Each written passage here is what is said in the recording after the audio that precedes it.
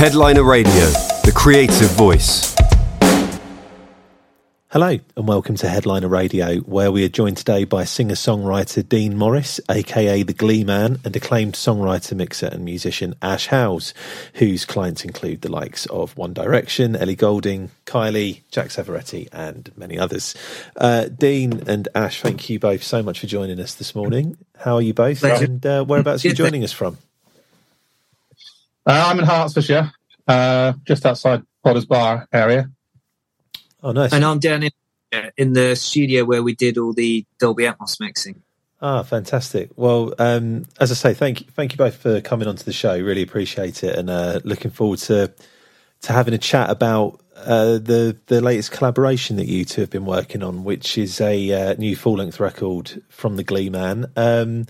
Perhaps we could kick off with you, Dean, just telling us a little bit about how this record first started to take shape, and then maybe Ash, you could tell us a little bit about how you came to be involved and in what capacity. Mm-hmm. Sure. Well, we actually started recording the album back in 2020, and well, it ended up being recorded in a slightly different way than we originally intended because of what was going on in the world at the time. But I think in hindsight, it actually worked out quite well because rather than rocking up in the studio for a couple of weeks and just thrashing it out, we kind of did it fairly piecemeal over time. But I think that worked quite well for me and the creative process there. So towards the end of that, I think that was the back end of 2020, Ash, that we kind of got in touch, sent you over what we've been working on. So it was produced by great producer called Will Hicks, who's done a lot of work with Ed Sheeran, James Blunt, and a number of others. So we got Ash involved, and so Ash was commissioned initially to do the stereo mix for the album at that time. I think we completed that, Ash, February 2021?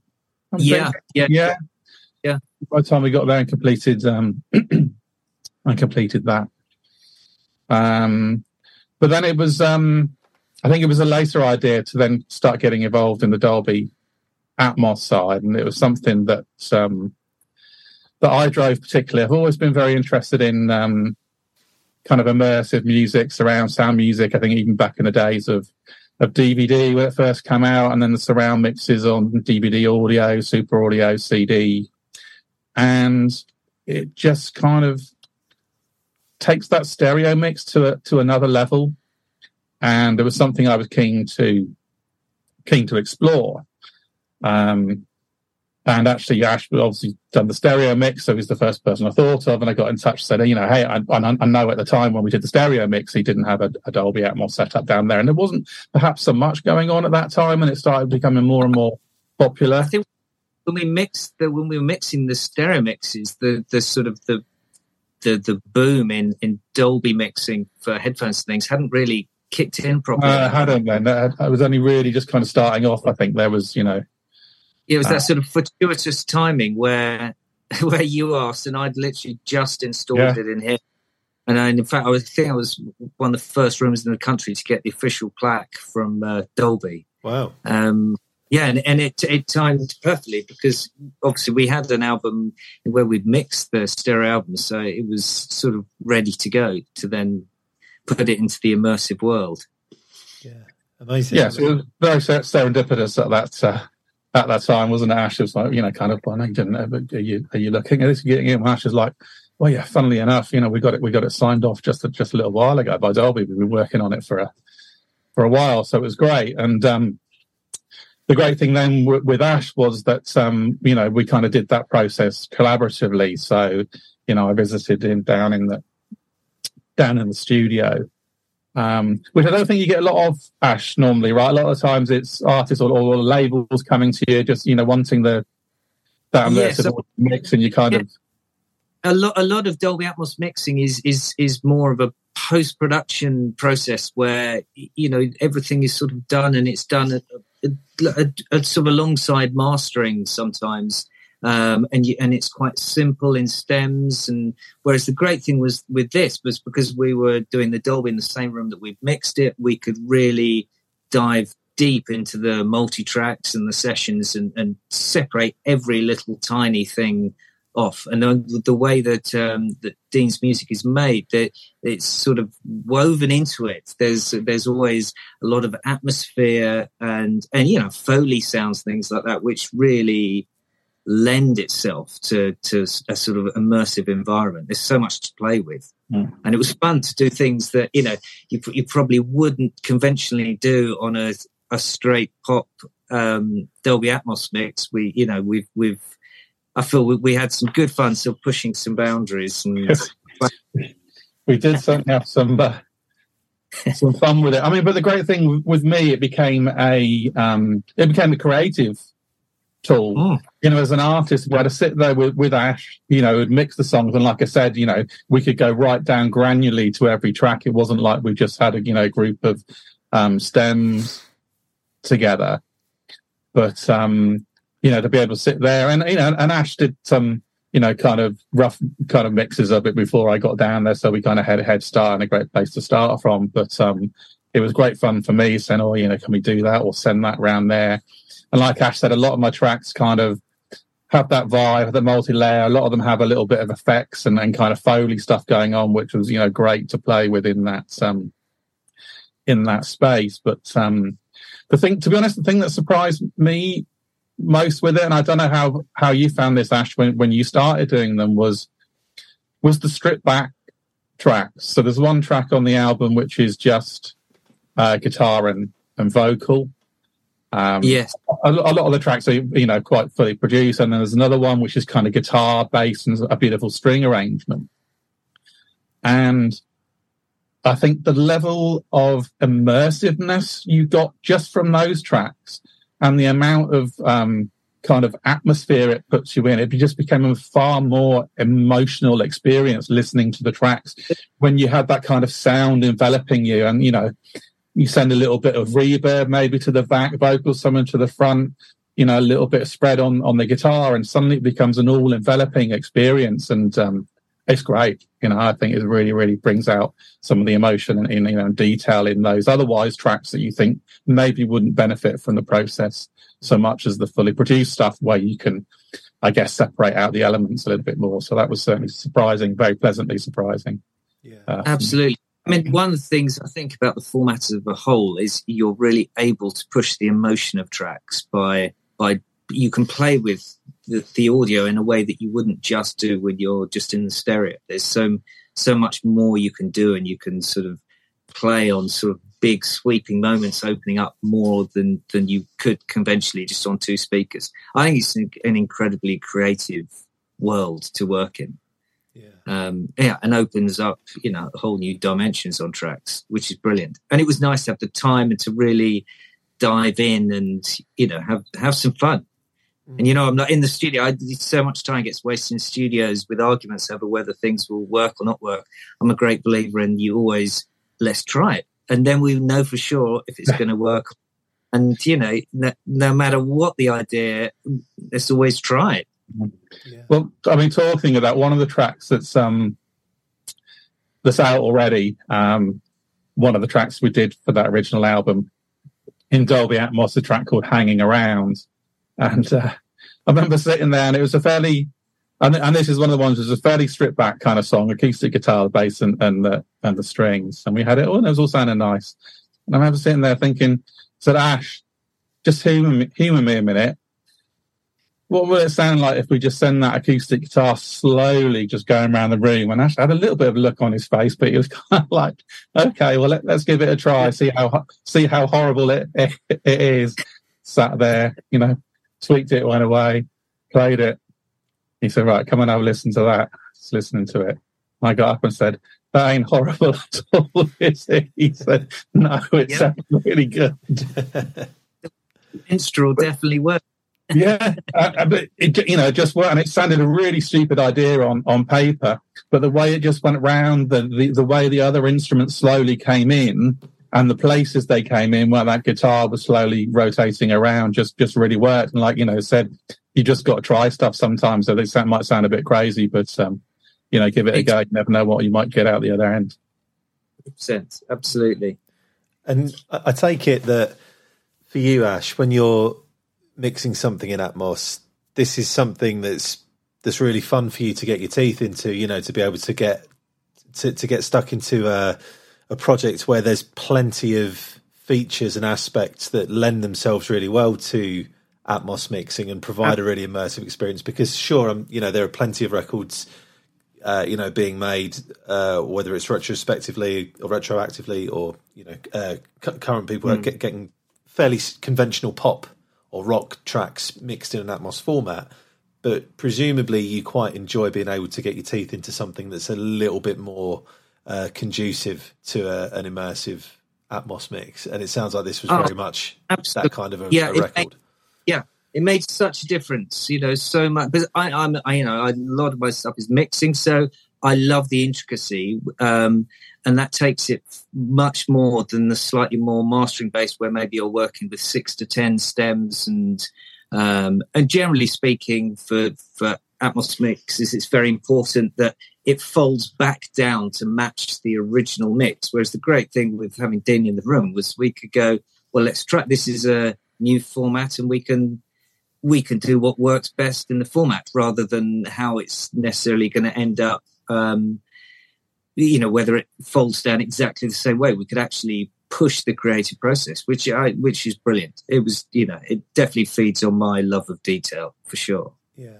And for you, Dean, I know that you've already alluded to the fact that you quite enjoy the idea of having fun with this type of mix and being able to bring different elements to your music that are far from a conventional, straightforward, pop or rock track. But if you know that you're going to mix a record in this fashion, do you start thinking differently at the writing point about what you can bring to tracks, and does it kind of inform the way that a record of yours will eventually turn out? Well, I think, to be honest, I didn't then, because I think when we were going through that process, it probably wasn't on the agenda. But then I think the stuff I'm working on now is definitely at the back of my head.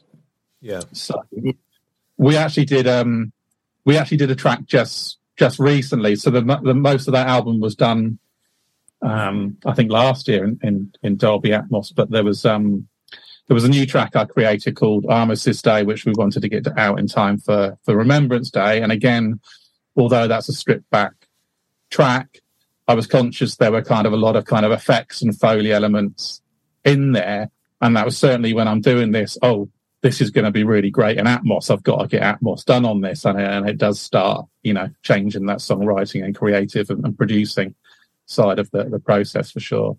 Yeah, definitely. It was like an orchestra, but the orchestra wasn't strings and things. It was guns and bullets and it's so, it's a very creative, and it's amazing to have that sort of woven into it as part of the arrangement. And I mean, as an independent artist, did you have any reservations about going down this route? Because it's not a commonly seen thing at the moment for independent artists to be releasing new Atmos mixes. I was wondering if it was something that you had any reservations or apprehensions about, Dean, before embarking on this mix. No, I certainly didn't have any reservations or apprehensions about. I'm aware at the moment it's just a lot of the kind of major artists predominantly are getting it done. But I guess, as an independent artist coming in, I'm also very, very focused on the quality of my work. And I like technology. I'm interested in technology. I'm actually fortunate enough to have a Dolby Atmos speaker set up in my home because I was into home cinema, and a lot of people have got that kind of full setup in that environment. So something I was very, very keen to do. And I guess, for me as an independent artist, is perhaps a little bit of a differentiator at that level. And it's kind of setting out my stall. So, when I've gone into this process and releasing the tracks, we've been very focused on getting good artwork, good branding. We've made sure we've done the Apple Motion art for Apple Music. We've got the Spotify canvases in place and all these things, I guess, to set out a quality product, and the Dolby Atmos side of that was definitely an extension of that whole thought process and having that spatial mix in place. Yeah. And how refreshing is it for you, Ash, to see an independent artist like Dean working on an Atmos mix, and one that a record that really lends itself to Atmos mixing? Do you think that that's something that you'd like to see a little bit more of, perhaps, where possible? Because not to discredit the creativity or the ambition of big mainstream pop acts or anything like that, but do you think that in the indie sector or the indie community, there's potentially even more exciting work to be done with Atmos mixing than you might find in the world of major label mainstream acts? Yeah, absolutely. I mean, Dean is actually being a real sort of taking a step into the future, and I think it's a brilliant format for. I mean, in a way, it lends itself as much, if not more, to an independent artist, because it's a big creative tool. And because historically with things like 5.1, all your listeners had to have the certain technology to listen to it. This now is opened up to, so many people now streaming with the right headphones. It's not hardware reliant. So I think it opens up to a fan base. And I think as well, it will open up because it's headphone based, a lot of it.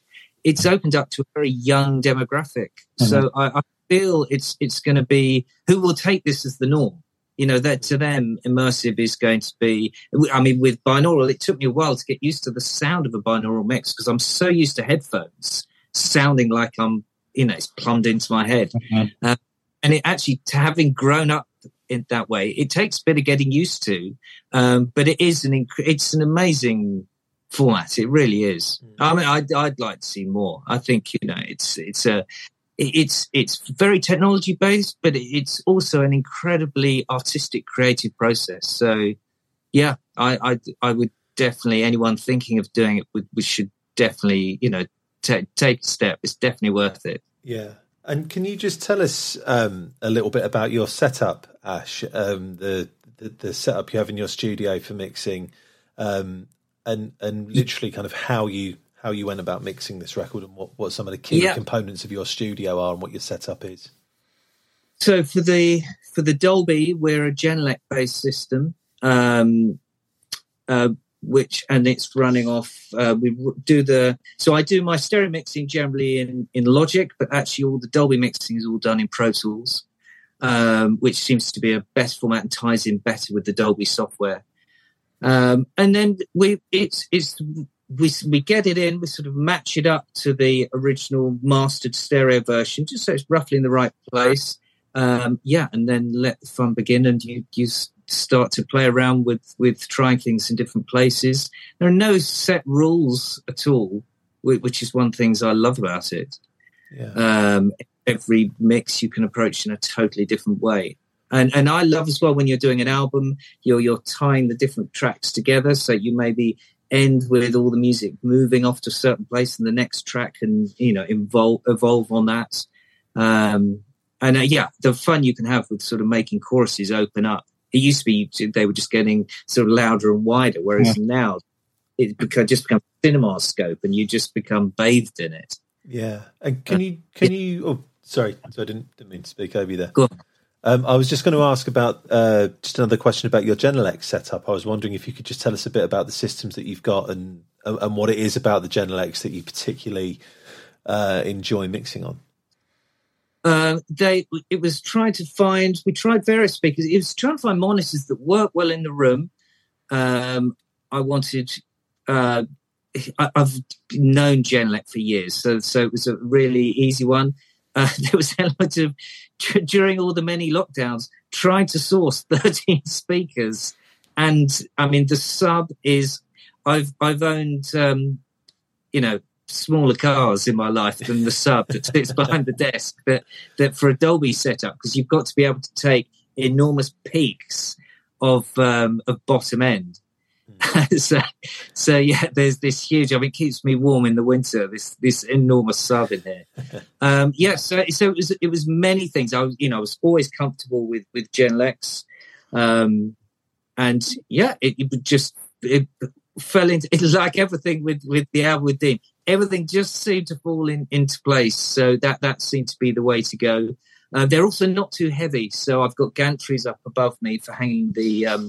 It's quite a tall room, so I couldn't put anything in the ceiling, and I've got clouds, so I needed to bring it down. So I needed something that I could hang on a gantry, but it's also there's a lot of air in this room. It needed to be loud, so it was you come. The good thing now is you can do a Dolby setup with some tiny speakers, but I wanted something that.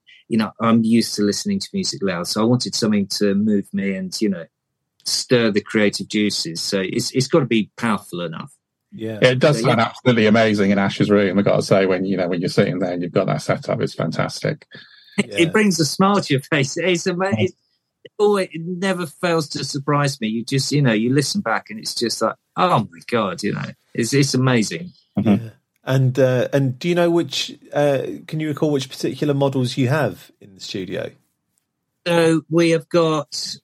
I think it's the 60. It's the medium-sized ones. I can't remember exactly what. Sorry. No worries at all. I was just curious. Is it 210s? I can't remember. The sub, I don't know. It's just enormous. It came in this colossal coffin. It's just enormous. It's quite something. Fantastic. I was also wondering if you could tell us a little bit about how you first sort of crossed paths and came to work with one another. That was through the stereo mix, and Dean, you were talking to my management, weren't you? Yeah, that was me approached Ash's management company. I was having discussions with the producer Will when we came to mixing it, and a few names came up, and Ash is one of them. And I'd actually had some contact with Jill Hollywood at Echo Beach before, so. So we got in touch through that route, and I was really thrilled when Ash was happy to take it on board. So yeah, we just got on. It's great how things fall into place, don't they? Mm-hmm. It's important that you create little teams for records, and it's important that everyone gets on and has an open creative mind. And I think it was a brilliant fit. It worked really well, didn't it? I think the whole process. Brilliant. So you may have already mentioned this, Dean, but when did you actually first start writing this record? Did you say that was back in 2020?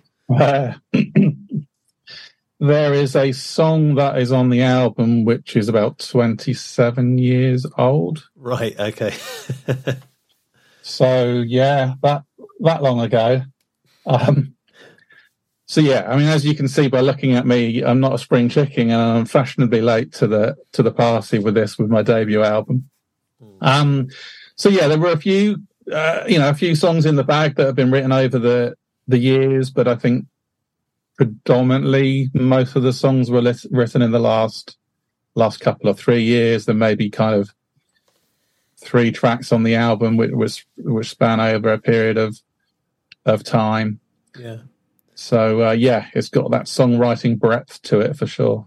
And how does that feel for you to be putting out a debut record at that point when you, as you just said, you've got a song on there that's nearly 30 years old? It's one of those things where does it feel like is it like a kind of feeling of excitement and almost nervousness at putting something out that's been that long in the making, because it's been something that you've obviously invested a large chunk of time in, and there's a second part to that question as well. Mm-hmm. So that there's how does it feel to be putting that record out at this point, and also how does it feel to be doing it in an Atmos mix with really high production values, because that's not typically the way for people on their debut release. To put something out that's got such a high watermark of quality to it. At a production level. Mm-hmm. Well, I think going into the process, it was always something that I wanted to do as best quality as possible, and that was down to the musicians that were involved, the producer I worked with, Ash, doing the stereo mix to start with. So that intent was always very much there. In terms of excitement, it was definitely an exciting time, starting to get my music out there in the world. But even though that particular song was written a long time ago, I guess it only ever really existed in acoustic form, so it still felt very fresh, having gone through a contemporary production process with a very contemporary producer. And, it's kind of, I think it feels good for me that, a song written that long ago still feels fresh and contemporary kind of sounding, and, with subject matters that, that kind of stand the test of time as well. My songs they tend to be very kind of story driven.